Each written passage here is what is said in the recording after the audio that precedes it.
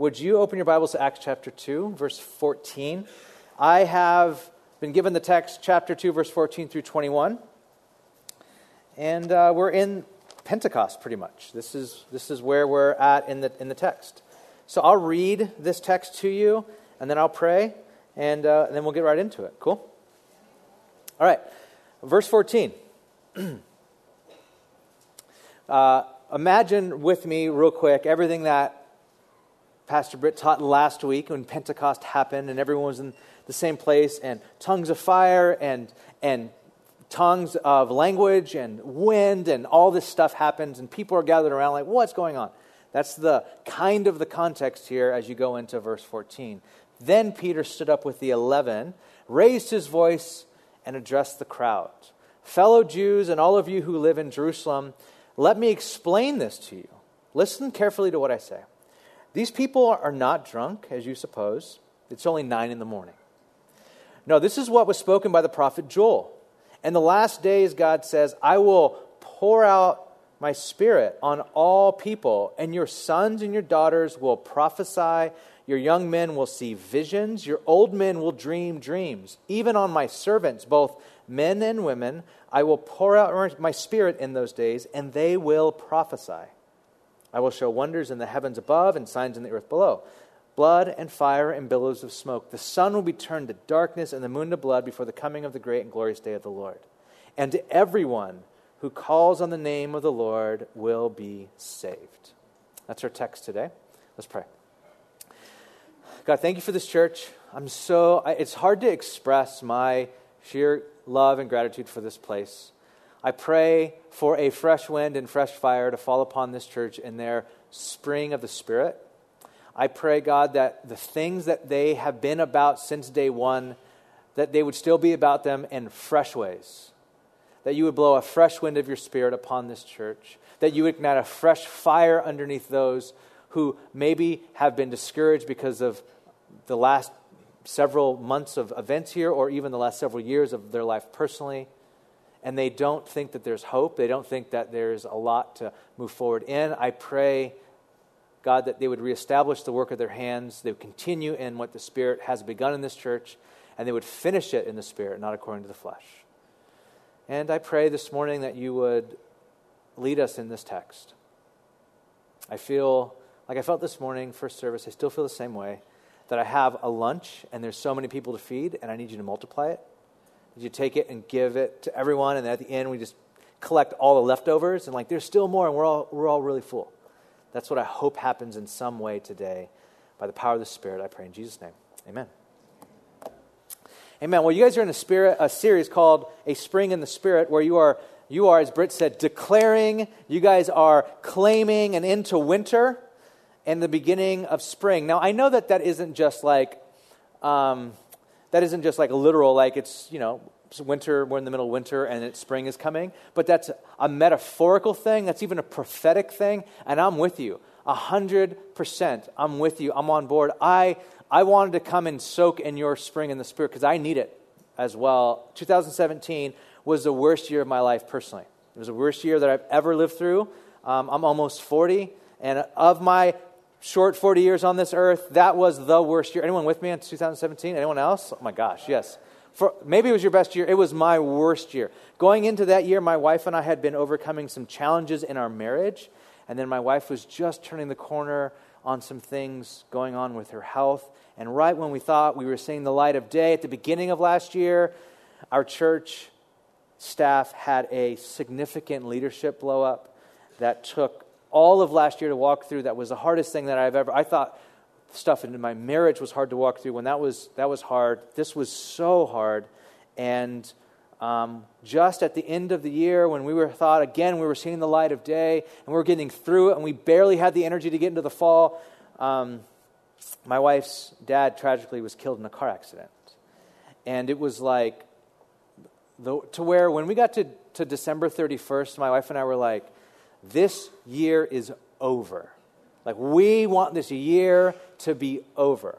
So when I'm here, I receive spring in the Spirit. Like for my life, I want to declare for my life as well. I want to enter into the prophetic thing that you guys are leaning into. Is I want it for me as well.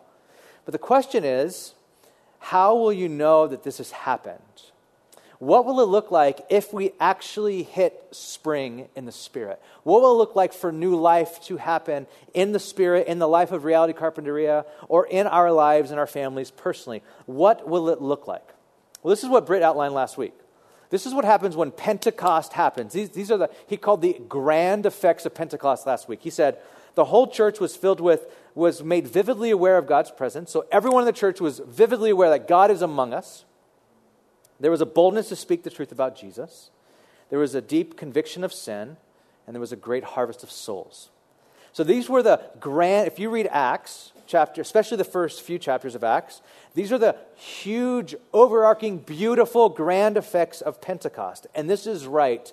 Whenever the Spirit of God is unleashed, outpoured on people in a certain place, these are the things that happen. But what I believe we will see in our text today, and what I want to point out, is that I want to point out the subtle effects of Pentecost. These are the grand effects, and these are true, these are right, and these are good, and these are all over the text. But what I tend to think personally is that when I approach a text like Pentecost, it is so far up here in this sort of sphere that I catch the effects of Pentecost maybe for all the good bridges of all the good worship songs, you know? Like that's when Pentecost happens for me. Like you're singing a worship song and then the bridge happens and you're like, oh my gosh, the bridge. And then everyone just goes nuts. Like I feel like that sort of moment happens very rarely for me where I'm actually, to be honest, I'm actually catching this in my own life. It's hard. But what I think happens is, and I think these are true and I want these to be true in the church's life. But what we see in Acts chapter 2, if we step back and look at it different layers, we see the more granular, earthy, down-to-earth, human effects of Pentecost. That's what I want to get into today. I want to talk about what does it look like if you work in construction at 10 a.m. on the job site on Tuesday. Like on a granular level like that, what does Pentecost look like? And I think this is what we see in our text today. So before we get there, let me do some background work. Let me do what I should be doing as a faithful preacher. Let me give you some background on what's going on here. The disciples are doing just exactly what Jesus said for them to do. They were really stoked about starting the kingdom project of Jesus that he inaugurated and he ended. Remember, he sent them out 2 by 2, and they came back a few times, and they were talking all about how they were casting out demons, they were healing the sick, they were doing all these things. And so when Jesus died and rose from the dead, nothing can stop them now. They're like, our leader, you killed him, and then he came back to life again. There is nothing you can do against us. Jesus, send us out. We're going to bring this kingdom in right now. We cannot wait. And Jesus says, wait. Wait for the promise of the Spirit. Remember what Jesus said in John. You will do greater works than these when the Spirit comes upon you. So wait for the promised Spirit. And so they do. They're faithful. They wait. They gather in a prayer meeting and they pray for days. And they pray and they pray. And then one day they're praying. Unexpectedly for them, a violent wind hits. And everyone's speaking in tongues. And so the wind and Spirit, by the way, are connected in Scripture. The very opening scene of the Bible, it says that the Spirit of God was hovering over the waters. The Spirit, that word Spirit is wind or breath. So even in Hebrew and in Greek, the word Spirit and wind and breath are all interchangeable words. In Hebrew, even when you say the word Spirit or wind or breath, it's like you're spitting wind out of your mouth. Ruach is the Hebrew word. So whenever you even say it, say wind, ruach, spirit, ruach. It's that same sort of word, pneuma in Greek. It means breath, wind, spirit. So the fact that the Spirit of God came through wind in Acts 2 is not new. The Spirit of God and wind are interchangeable. Those things happen. But what was different here was that it came with a violent wind. It says a violent wind, meaning there's no stopping this. What the Spirit was about to do in human history, there is no stopping it. And Peter says God poured it out. Whatever you pour out, you can't put back in. It's poured out. Whatever the Spirit was about to do through the life of the church now was just violent, meaning you couldn't stop it. It was coming on with a force. And so the Spirit of God blows through violently, and it comes upon the disciples. And then it says fire, wind and fire. Fire happens. It's like little, I don't know what it would look like. It would licks of fire, flames of fire over everyone's head. Now, fire is interesting because fire is energy that is being released from matter, right? That's all fire is. Fire always requires a source to keep it burning. That's why when a fire goes out, you put another log on the fire. It needs something to consume. Our God, it says, is a consuming fire. What that means is this, and Moses experienced the same thing when he saw the burning bush that was not consumed. This is what this means. When the Bible talks about God being fire, it talks about a God who exists in an unbound, unfounded, everlasting energy that needs nothing to support him or nothing to keep him going. So God doesn't need wood to burn. He doesn't need some source to consume to become fire. He just is fire. He is all-consuming and everlasting, unfounded, meaning there's no beginning and no end, unbounded. You cannot bound God. So God has these licks of fire over everyone's head, meaning this is what would sustain the early church. The self-sustained fire of God. That's what would sustain the early church. This early church, their energy source is the fuel of God himself. And it was all above everyone. And then wind, fire, and then you get tongues. Everyone starts speaking in tongues. This is really, really cool, by the way. Because everyone starts hearing, they all spoke different languages there. And then everyone started hearing it in their own tongue. Which is, if you've read the book of Genesis, you know what is happening here. This is the reversal of the Tower of Babel. This is the Tower of Babel, the curse or the judgment of Tower of Babel being reversed. The Tower of Babel, everyone spoke a common language. They tried to ascend to become God and dethrone God, and God confused their language, and they all spoke different languages. The opposite is happening here. God has given them a common language. There's unity here brought by the Spirit. And due to this wind and fire and tongues and all this stuff that was happening, a huge crowd gathers around. And the crowd's bewilderment is this. They say, first thing they think is this, are these people drunk? That's fair, right? I mean, if you're claiming I see fire above your head and then you're talking gibberish, you're like, bro, you've been hitting that sauce again, huh? You've been doing that thing. Like, that's the first thing they think. They're thinking, I think they're drunk. Okay, the second thing they're thinking is, okay, if they're not drunk, what does this mean?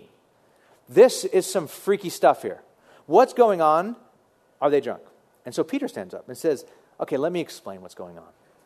Peter stood up with the 11 and raised his voice and addressed the crowd. Fellow Jews and all of you who live in Jerusalem, let me explain this to you.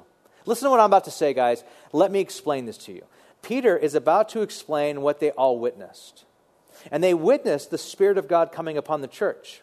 However, what I would like to do in explaining, or looking at what Peter said, what I would like to do is I want to get, if you would, I mean, you have to go with me because you're here unless you get up and leave right now. What I want to do is I want to step back and get one like meta level bigger, right? So Peter is about to explain what's going on through the prophet Joel, and we'll get there in a second. But what I want to do is I want to step back one layer. I want to click out one, zoom out, one little zoom. I don't even know what that's called when you click out one zoom, it gets bigger. I want to do that, and because I think there's two layers going on. I think there's a plain explanation of what's going on through Peter just saying, hey, it's Joel's prophecy coming true. But I also think the other layer is Luke himself writing this. The way that Luke is writing this, he's actually explaining what's going on as well. So Luke's the author of Acts, right? Just like he's the author of Luke. He's the author of Acts, and he's explaining what's going on through Peter, through recounting what Peter said. And I think both of those layers give us profound and even granular human-level meaning of when the Holy Spirit comes upon a church or someone, what happens. Let me explain. Are you guys with me, by the way? Okay, good. So let's kind of look at this. The question that's on the table for us to answer right now is, how do we know this was the Spirit of God? How do we know these men weren't just drunk? How do we know this is the Spirit? First, notice this. Notice that Peter stood up. You see how it says there? That as soon as Peter stood up with the 11 and he raised his voice, he stood up. Now, this is actually really, really, I think this is an important part of the text. Because the last time Peter was put on the spot like this was during the night of Jesus' betrayal and arrest. A young girl walked up to him and asked, were you not the one with Jesus as well? Give us an explanation. What's going on? You were with Jesus too. And Peter did not stand up. He copped out, right? We know this. He gave up. He says, there's no way. Now, here's what I think. Point one, here's what I think. I think one of the evidences of the Spirit coming upon the life of a follower of Jesus is a Christ-like, mellow boldness. This is what I think is happening with Peter. I believe Peter right here has a Christ-like, mellow boldness. Let me explain what I mean by that. Anyone could be bold. Wine makes you bold, right? There's all kinds of funny YouTube videos. Liquid courage, they call it. There's really funny YouTube videos. It makes for funny videos, but that's not the Spirit-filled life. Anyone can be bold. Sometimes we say this: the Spirit comes upon someone and it makes you bold. Well, there's different kinds of boldnesses, right? Peter was no stranger to being bold. Peter spoke up all the time. He was not a stranger to fear. He actually spoke up a lot. He spoke up when Jesus tried to wash his feet. Do you guys remember that scene? Jesus is going around the table, washing all the disciples' feet, just an act of care and service. And Jesus gets to Peter, and Peter says, Jesus, you're not washing my feet. That's bold. Jesus is doing all this stuff, and like, Jesus, not my feet. No way. Don't touch my feet. And then Jesus says, if I don't wash your feet, then you have no part of me. And he's like, okay, wash my whole body. Jesus is like, bro, calm down. Okay, we're not doing the body. We're doing the feet. See, feet. It's a feet thing right now. Peter's bold. He's like, okay, not my feet, my whole body, Lord. Like, he's bold. Peter doesn't lack boldness. He stood up to tell Jesus that he wasn't going to the cross. You don't get more bold than that. Jesus was saying this: hey, I'm going to the cross. You guys are coming with me. I'm going there. I'm going to lay down my life. And Peter says, Jesus, come here. Bro, you're not going to the cross. Get this out of your mind. You're not going to do it. I have your back. They have your back. We all got this. We're going to go there. You're not going to go to the cross. And what did Jesus have to do? He had to rebuke Peter. Peter did not lack boldness. And then he stood up for Jesus in the Garden of Gethsemane. Jesus was being arrested in the Garden of Gethsemane. Peter pulled out a sword. That's bold. And he starts going for people. He lops off someone's ear. Okay, first of all, that's a little weird. Like, if you're going to go for someone, why ear? Why I gotcha. Like, super weird. I always think, Peter, come on, man. Like, you can do better than an earlobe. But he's like, gotcha. Anyway, so he pulls out sword, and he's going. That's bold. Pulls out a sword, starts going for people, protecting Jesus. You will not be arrested, Jesus. They'll take you over my dead body. I told you I'd never leave you, forsake you. Oh, and then he goes after him. And then Jesus says, put away your sword. The kingdom of God does not come in by a sword. It will not come in with that kind of force. If you live by the sword, you will die by the sword. Put away your sword. And so Peter does. Peter does not lack boldness. In all of these instances, Jesus had to rebuke Peter because of his boldness. And eventually, Peter gave up. Peter gave up trying to defend himself. Peter gave up trying to defend Jesus. And he saw Jesus go to the cross. He denied Jesus just like Jesus said he was going to do. And he saw his Lord go quietly to the cross. Not defending himself, not fighting, going humbly, and saying all the while, Father, forgive them, for they know not what they do. See, there's a boldness that makes us try to defend God, and there's a boldness that allows us to simply explain God. And I think there's a difference. Peter, in the early part of his life with Jesus, was trying to defend God. He was trying to defend himself even. And what it took for Peter is a mellowing. It took a mellowing of Peter's soul, where he felt no longer that he had to defend anything. All he had to do was explain what was going on. So when he stands up here, it says that Peter stood up. This wasn't because Peter's bold. Peter's always been bold. But this is a different kind of boldness. This is one where he stands up, he's like, I don't have to defend my Lord. I don't have to take it even personally that you said that we're drunk. All I can say is this. Guys, this is what happened in the Bible. This is what our scriptures said would happen. This is a different kind of Peter because of the Spirit of God. There's a lot of us that are harsh or rash or bold, and we think that's the Spirit. And that's not the Holy Spirit. A Holy Spirit is a mellow soul. A soul that trusts that God is completely in control of everything. It's kind of the way that Jesus walked around. Peter spent the early part of his life trying to defend Jesus and defend himself, and now he's free. This is the confidence that Peter had, a mellow confidence that Peter had, and it carried him through his whole life. A legend has it in the Fox Book of Martyrs that Peter, when he was about to be crucified, he said, I can't die the way that my Lord died. Crucify me upside down. And then when they were about to kill his wife in front of him, Peter's wife, they said, Peter, if you don't deny Jesus, we're going to kill your wife in front of you. And Peter looked at his wife and said, woman, remember Christ. That was the last words he said to his wife. That is a boldness that's mellow, that's different, that completely trusts in what the Spirit is doing. That's confidence and boldness mellowed by the Spirit. This is evidence of the Spirit of God coming upon Peter. This is complete evidence of the Spirit of God. When the Spirit of God comes on someone, when Pentecost happens in a life, there's a bold mellowness that happens. Secondly, the thing that we see as evidence of the Spirit coming genuinely upon Peter in the church is that this is my favorite, guys. Peter has jokes. He has jokes. Look at how he starts off. This is by the way, this is how you start. If you can start a sermon this way, you're killing it all at the very beginning. He starts his sermon like this. These people are not drunk as you suppose. It's only 9 a.m. Thomas, that's literally a good joke, okay? When you're reading the Bible, some of you guys kind of laughed when I read through that. That's actually funny. Listen, he's not being literal. He's not saying this. Guys, we're not drunk. It's not noon yet. We don't drink until noon. He's not saying that. You know he's not saying that. He's not saying that. What is he saying? He's making a joke.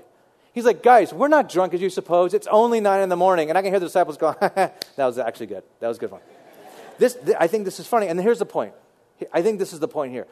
I don't think old Peter could have laughed this off. I think old Peter, when they said, you're drunk, Peter was like, I'm not drunk. You're drunk. I'm not drunk. I think he would defend himself. He'd go, you know what the Bible says about being drunk? Proverbs said Peter would have been up in arms. He laughed it off. He's like, we're not drunk. It's 9. Listen, this is what I think it means. Here's the point. The sign that the Spirit has filled someone's life is that you have a joy that is evidence in the fact that you don't take yourself too seriously. Last night we were at dinner with Britt and his family. It was his birthday this last week. I don't know if you guys knew this. Britt's birthday was Wednesday and Thursday. He's born on leap year, so he gets to celebrate 2 days most years. And so that's great for me because I have 2 days to call him for his birthday. And so we were going around the table for Britt's birthday, and just like what we love about Britt. And there's a lot of great stuff. And his son Isaiah said, I love that my dad can take a joke. And Isaiah said a few things, and that one stuck out to me. I'm like, I believe that is evidence of the Holy Spirit. I think being able to not take yourself too seriously is the secret sauce of the Holy Spirit. If you don't have this, if you take yourself too seriously, look out. You might not have the genuine article. However, wine can do this too, right? Wine can make your heart glad. Wine can make you like not care, not take your... But there's a different confidence that comes from the Spirit.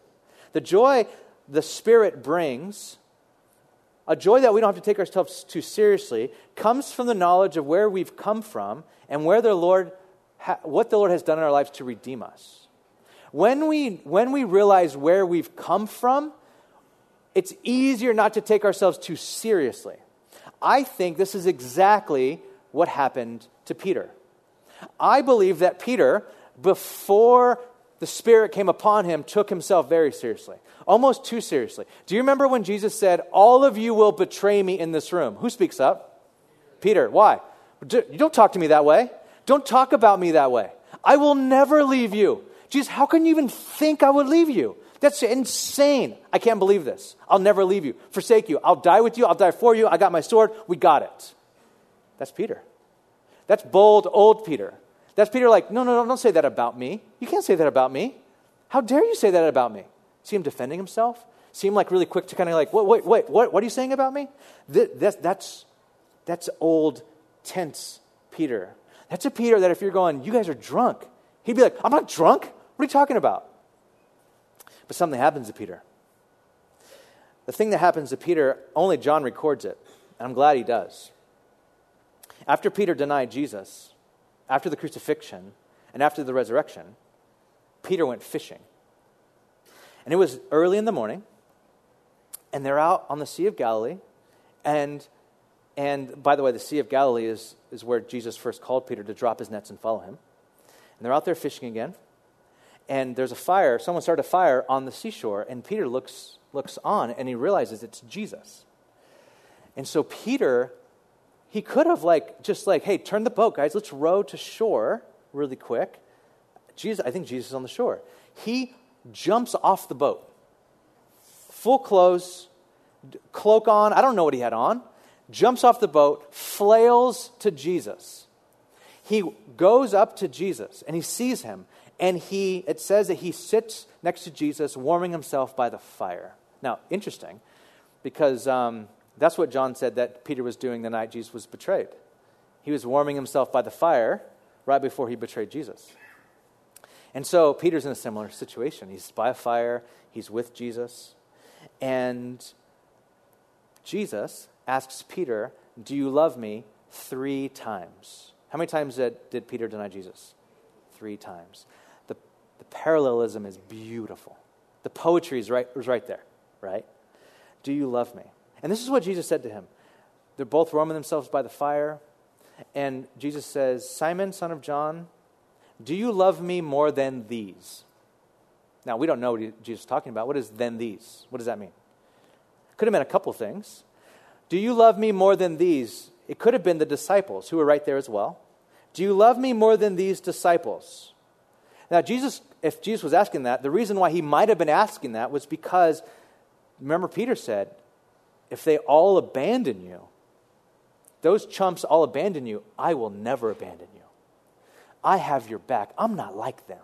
They're cheeseballs. I will never abandon you. What happened? He does. Peter says, I love you more than them. I do. I will never abandon you. They might. I won't. So Jesus is like, do you love me more than these?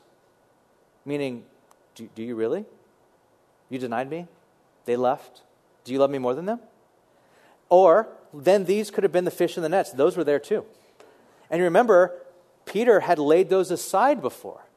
Peter dropped his nets and followed Jesus. And somehow, Peter's right back where he was before with fish and nets again. And Jesus is like, do you love me more than these? I thought we laid these down.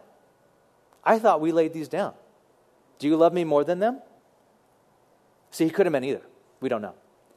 Simon, son of John, do you love me more than these? And this is what Peter said, yes, Lord. He said, you know that I love you. Jesus, you guys might know this, but Jesus uses the word agape here. Unconditional love.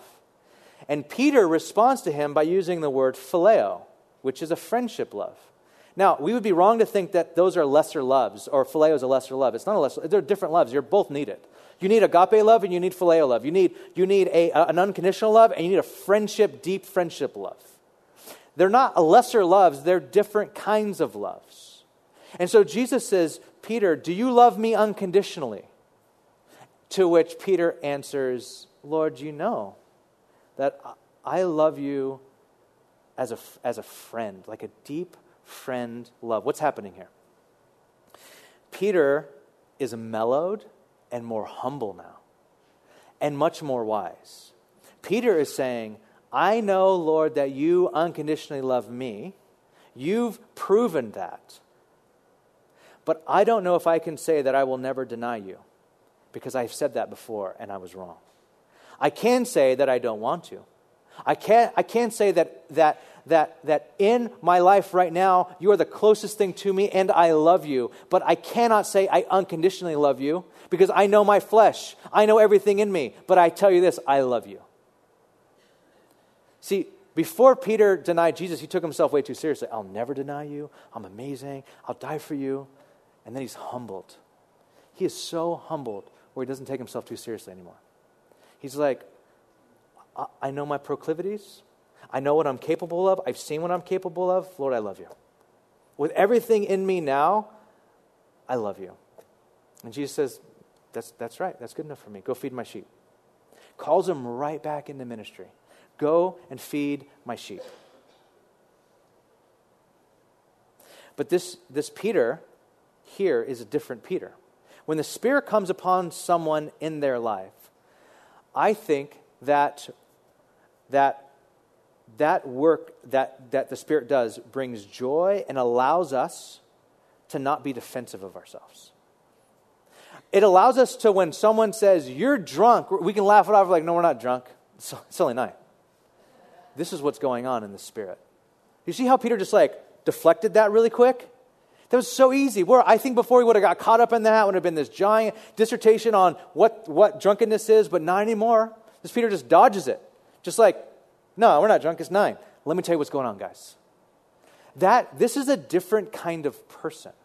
When we're able to be like this, we're able to like look at our failures in the face and say, wow, we're just flesh. By the grace of God go I. Third thing. This is that. Say that with me. Say, this is that. Man, I wish I was a Pentecostal preacher at this moment so bad, because this would kill in a Pentecostal church, okay? This is that. I think this is one of the phrases that Peter uses that's really, really catchy, that you can write down on your notes somewhere, that you can recite to yourself every single night, because I think it's so good. What Peter says happens here. He says, this is that which Joel had prophesied about. This is what I mean by that. The third thing we see as evidence of the Spirit coming upon a church is that you start seeing the Bible come true around you. Okay, write that down. You start to see the Bible come true around you. You start connecting dots. When things start going on in your life, you're able to go, oh, this is that which it says in the Old Testament. This is that which it says in the New Testament. This is that what Jesus said would happen. This is what Peter is doing. He's able to connect the dots. By the way, this is exactly the way John the Baptist spoke, and this is exactly the way Jesus spoke. When they were asking John the Baptist, who are you? What are you doing? What's going on? He said, this is that which it's said by Isaiah in Isaiah 40. I am the voice of one crying out in the wilderness. Prepare the way of the Lord. Exact same thing happened with Jesus. When he came on his ministry, he said, this is that what Isaiah said in Isaiah 61. The Spirit of the Lord is upon me. He has anointed me to proclaim the good news of the poor. He has sent me to proclaim freedom to the prisoners and recovery of sight to the blind, to set the oppressed free, and to proclaim the year of the Lord's favor. This is that. When the Spirit comes upon a church or a person, you start seeing the Bible come true around your life. You start seeing it happen around your life, and you're like, this is that. When I think of Reality Carpinteria, when I think of this beloved, beautiful church community, what you have done in this little, quaint beach town, this little, simple, salt-of-the-earth beach town, what you've done all over the world in your church planting efforts, in your missional endeavors, I think, this is that which came true for David when he stood before Goliath. When he was smaller than Goliath, and he was the underdog, and he stood before this giant, and he said, it is not by sword or spear that the Lord saves, for the battle is the Lord, and he will give you into our hands. I think of this comparatively, this little church in this little town, comparatively, and you guys size up San Francisco, and you're like, there's no way a church in the beach town of Carpinteria can plant a church in San Francisco. That's not a thing. We've tried it. Everyone's tried it.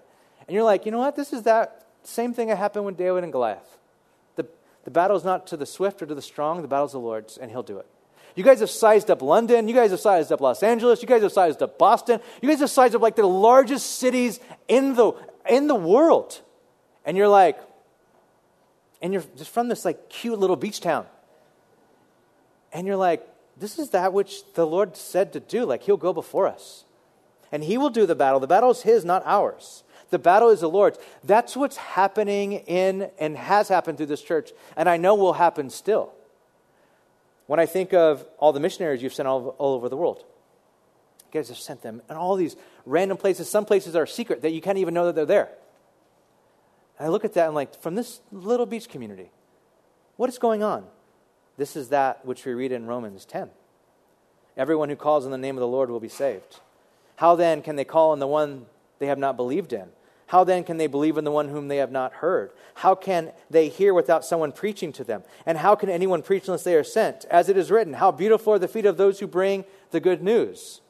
This is that. This is what you guys are doing. This is what you guys are a part of. This is what happens. This not only happens when the Spirit falls upon a church, this happens to our lives personally. We start to see the Bible come true in and around our own personal lives. We see the evidence of the Spirit of God working in us. When you are personally going through a crushing trial with your kids or your marriage or your work or your home is under another evac and it's crushing and it's painful, but you show up to church and I see you and you still have joy. What is that? How is that? And you say, well, this is that which Paul talks about. How I consider my present sufferings not even worthy to be compared to the glory that will be revealed in me. Do you see? This is that. This is that which Job proclaimed. Though he slay me, yet I will hope in him. This is that which Habakkuk writes. You guys remember Habakkuk? Of course you do. This is what Habakkuk writes. This is that which he writes. Though the fig tree does not bud, and there are no grapes on the vines, though the olive crop fails and the fields produce no food, though there are no sheep in the sheepfold and no cattle in the stalls, yet I will rejoice in the Lord. I will be joyful in God my Savior. This is that. I have a good friend of mine, a recent good friend of mine, who this last week, there was a coup at his job, and these people turned against him and basically kicked him out of his own company, and he's completely out. Like, they barred him from the company, can't even come back anymore. And I have lunch with him, and I walk up to him, and he has this grin on his face, this like quiet, mellow grin, and he gives me this hug, and I'm like, how are you? And he's like, I'm so good. I'm like, what drugs are you on, man? Like, right, that's like, are you not drunk? And it was noon. I'm like, what? He said, listen. He said, it's like Spurgeon said. I have learned to kiss the wave that dashes me against the rock of ages. That's what he said to me. I have learned to kiss the wave that dashes me against the rock of ages. And I was like, what? He said, this is that. I am dashed on the rock, but I'm dashed on the rock of ages. I'm turning to Jesus. And I was just like, okay, I want to know everything you're going through because I want to become this sort of person. Ash and I, in 2007, Easter week of 2007, we sold our house in Bakersfield to move to Carpinteria. And that year, we were at where you guys are going back to, by the way, Carp High. I worked there for a while, but I don't want to talk about that right now. Anyway, so you guys are going back there for Easter. When we first moved here, we sold our house. Ash and I owned a little house in Bakersfield. We had no intention of moving. God called us to plant a church. We didn't know where. We moved here. We sold everything that we had, moved here. Then God called us to San Francisco. And literally, we thought we will never, ever, ever own a house again in our lives, especially in San Francisco, the most expensive city in America. Only certain districts in New York are more expensive. It's insane. Easter week this year, we get to move into our new home that we just bought in San Francisco. Praise God, yes. And so I think about this, and I'm not that guy that's like, whatever. I'm just, I feel like a spoiled kid. I am in utter shock. I'm like, what? What's happening?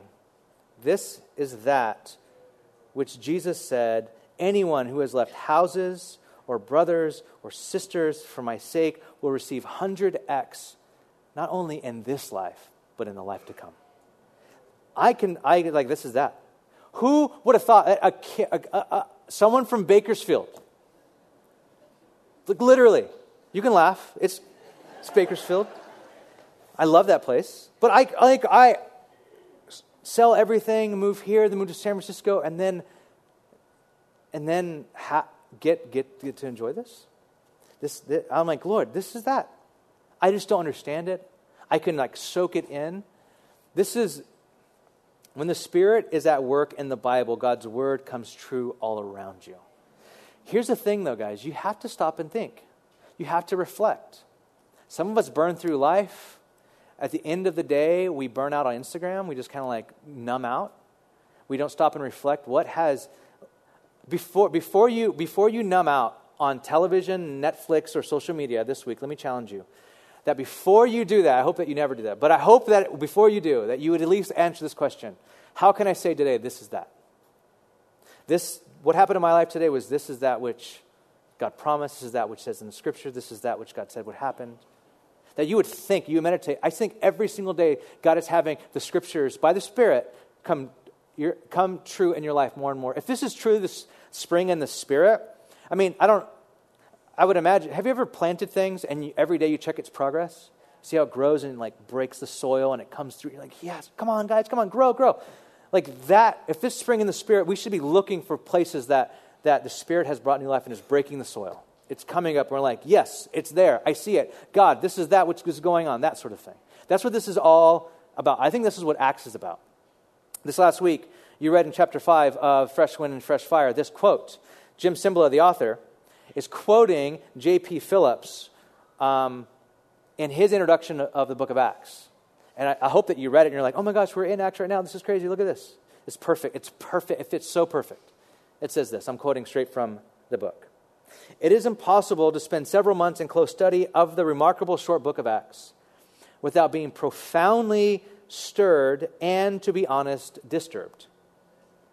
The reader is stirred because he is seeing Christianity, the real thing, in action for the first time in human history. I love that thought about Acts. What you're seeing is a genuine article for the first time in human history. The newborn church, as vulnerable as any human child, having neither money, influence, nor power in the ordinary sense, is setting forth joyfully and courageously to win the pagan world for God through Christ. Yet we cannot help feeling disturbed as well as moved, for this surely is the church as it was meant to be. It is vigorous and flexible, for these are the days before it ever became fat and short of breath through prosperity or muscle bound by over-organization. These men did not make, quote, acts of faith, they believed. They did not, quote, say their prayers, they really prayed. They did not hold conferences on psychosomatic medicine, they simply healed the sick. But if they were uncomplicated and naive by modern standards, we have ruefully to admit that they were open on the Godward side in the way that is almost unknown today.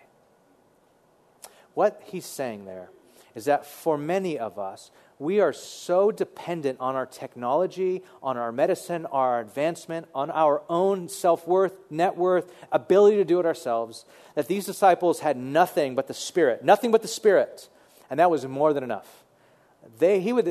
What he's even saying is they were actually had to be open to the Godward side, where that's where you see the miraculous happen. That's just where you're living the life where you're seeing the Scriptures come to life every single day.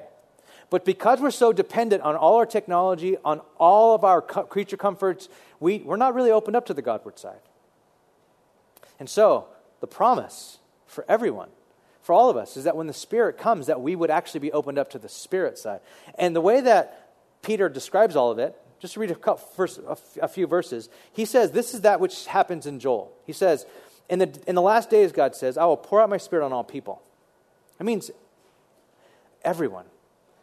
And because of that, your sons and your daughters will prophesy, and your young men will see visions, and your old men will see dreams. Prophecy here, this global prophecy, or this like prophecy that everyone gets, is a prophecy that is speaking forth the word of God. It's given to all of us. And then it says that, especially here, young people get vision. I think this is right. I know that there are a lot of young people here in this church that have a lot of vision. And vision is this. Vision is imagining a better future and making that a reality. And I believe that there are people here that have all kinds of God-given vision for the world in which God hopes for. And cynicism and time has not beat that out of you yet. And you just still dream of a world like, that is possible. It might not have been possible for this generation that is older, but it's possible for our generation. We can do it. We can see this in-breaking kingdom of God happen, and you have vision. And that's when the Spirit is poured out, that's what happens. This is God has gifted me as a visionary. I'm always thinking about the future. It is really hard for me to think about right now. I'm always thinking about the future. And I don't want that to stop. I think over this last year, with everything that went on in my life, I feel like Satan's discouragement was stop having vision. And I remember this one moment where Britt and Tim spoke over my life. They're like, that is who you are. And we rebuke Satan saying otherwise. Have vision. Keep visioning. And for you that are young, we need your vision. There are certain things that we, even as I get older, we just don't know how to do.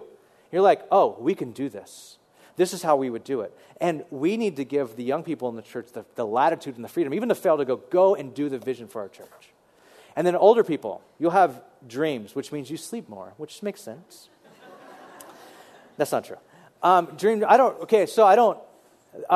think here what it's talking about, dreams are more prophetic.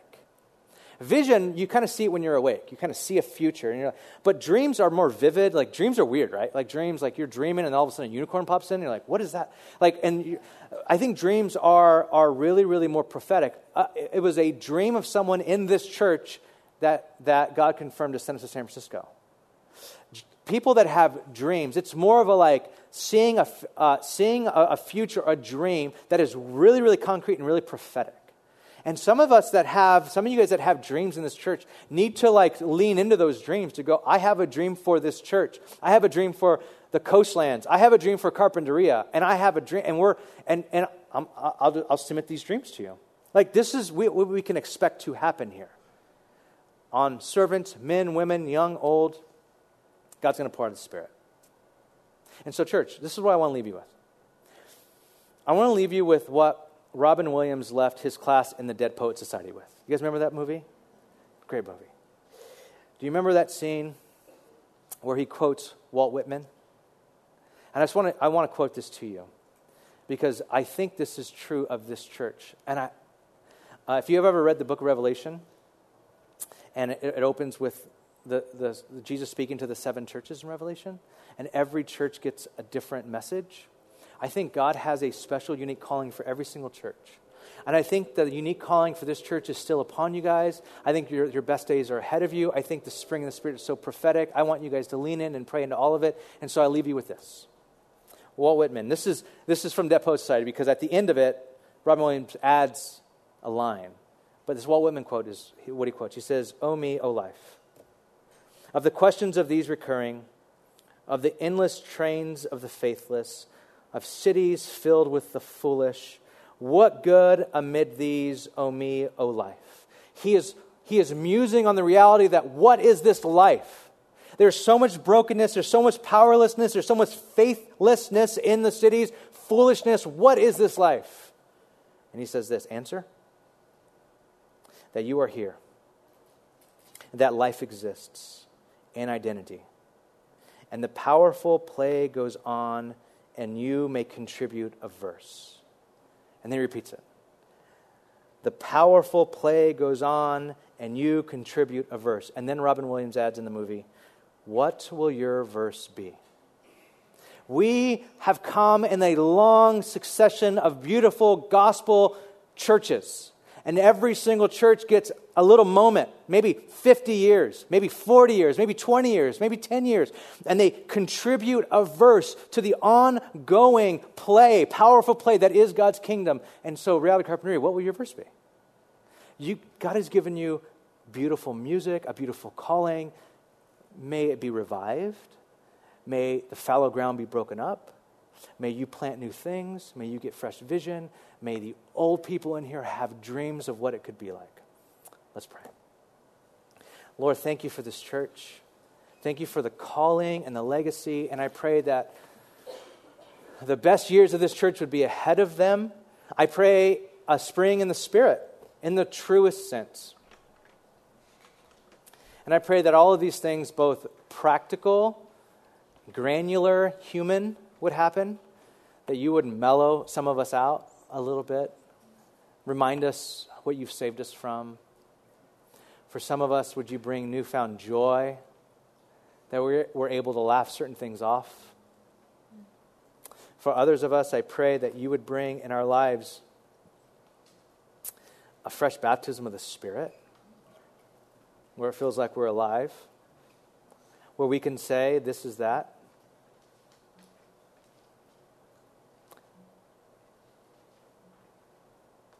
I want to pray against discouragement. I know that there are people here that are asleep.